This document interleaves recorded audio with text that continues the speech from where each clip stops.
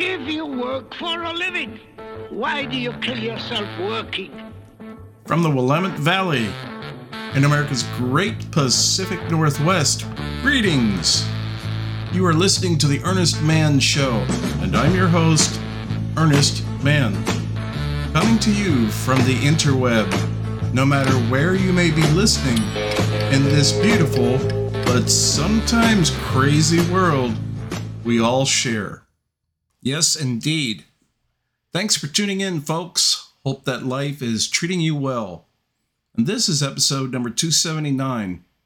I think I've discovered what celebrities such as Dave Chappelle, Elon Musk, and Taylor Swift know about you that you may not even know about yourself. Before I go into this, would you please click the subscribe and notification bell? It really helps my channel's analytics and makes YouTube happy and all that stuff, so my channel can grow. Plus, you'll never miss another show, and you will automatically qualify for the fake non-existent drawing for the $1 million cash prize being given out at some future undetermined date. So what just about all media celebrities know, whether they be actors, entertainers, athletes, or even politicians, these people know with absolute certainty that the average person today has the attention span of a canary. This is the reason they can be riding very high one day, such as Taylor Swift's current mega successful concert tour, as well as the addition of her movie, then find themselves falling into big trouble the next, such as many fans walking out from Dave Chappelle's performance just recently. Apparently, their way of letting Chappelle know that they didn't agree with his politics. Like I said, fans can be very fickle. Love you one day, hate you the next. So in light of what happened to Dave Chappelle, I couldn't really think of a better person to illustrate my point than myself. So let me tell you about this. I put out 2 episodes last week that were pretty critical of Israel. Numbers 273 and 274. Now, they didn't get a lot of views. I think it was something like, 12 and 14 respectively as of today. Now, that's not a lot of views, but I'm a small-time player in a very big field, so I'm thankful for what I got. Then I put out an episode that went viral. Well, okay, it didn't actually go viral, but it went viral for me. Episode 277 received 150 some downloads so far, and that's the most downloads I've ever had. So for me, it was going viral. I hit a home run as far as I'm concerned, and I'm really happy that so many people liked that episode.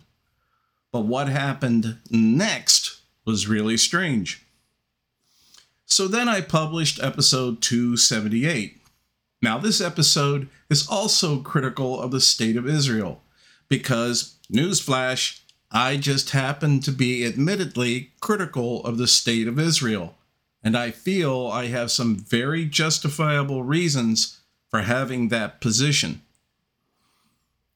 But having already done 2 episodes of my criticisms of the state of Israel, 273 and 274, as I mentioned earlier, this episode was very different.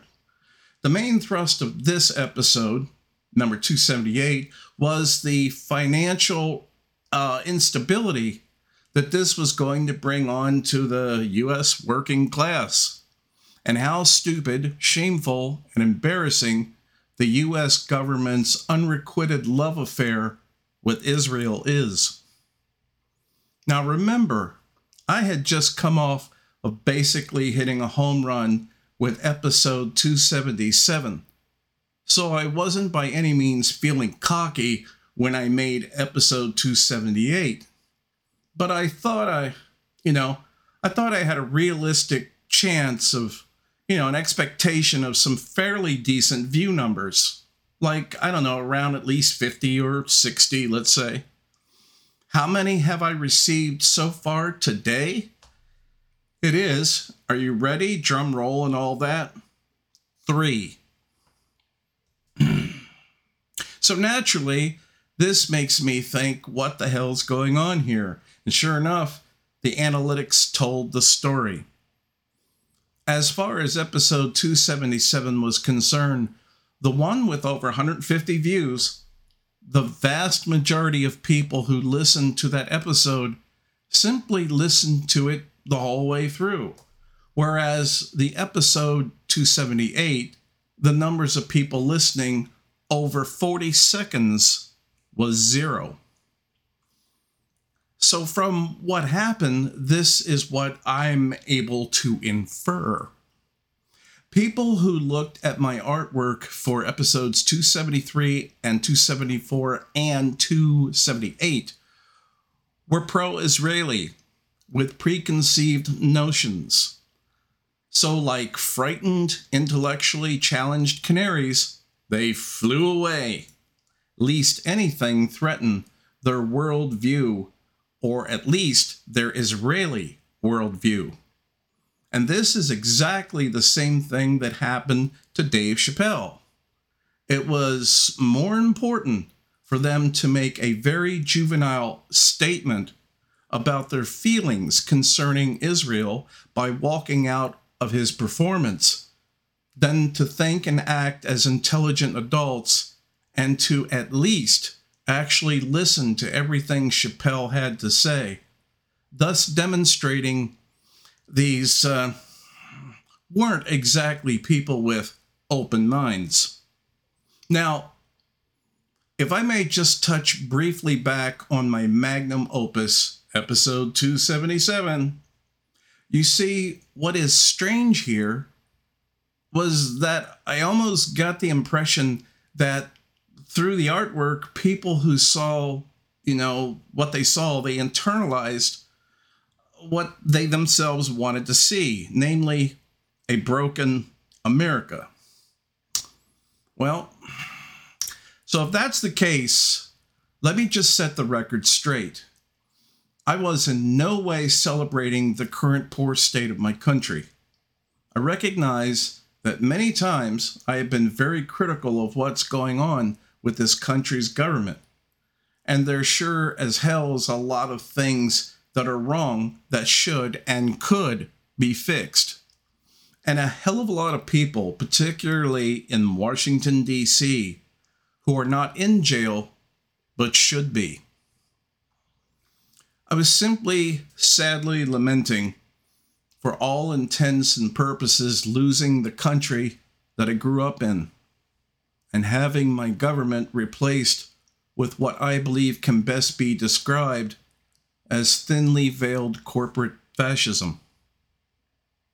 I'm deeply saddened that the masses of people still actually believe they currently live in a democracy, which we don't. We currently live in a plutocracy with just a few remaining democratic elements.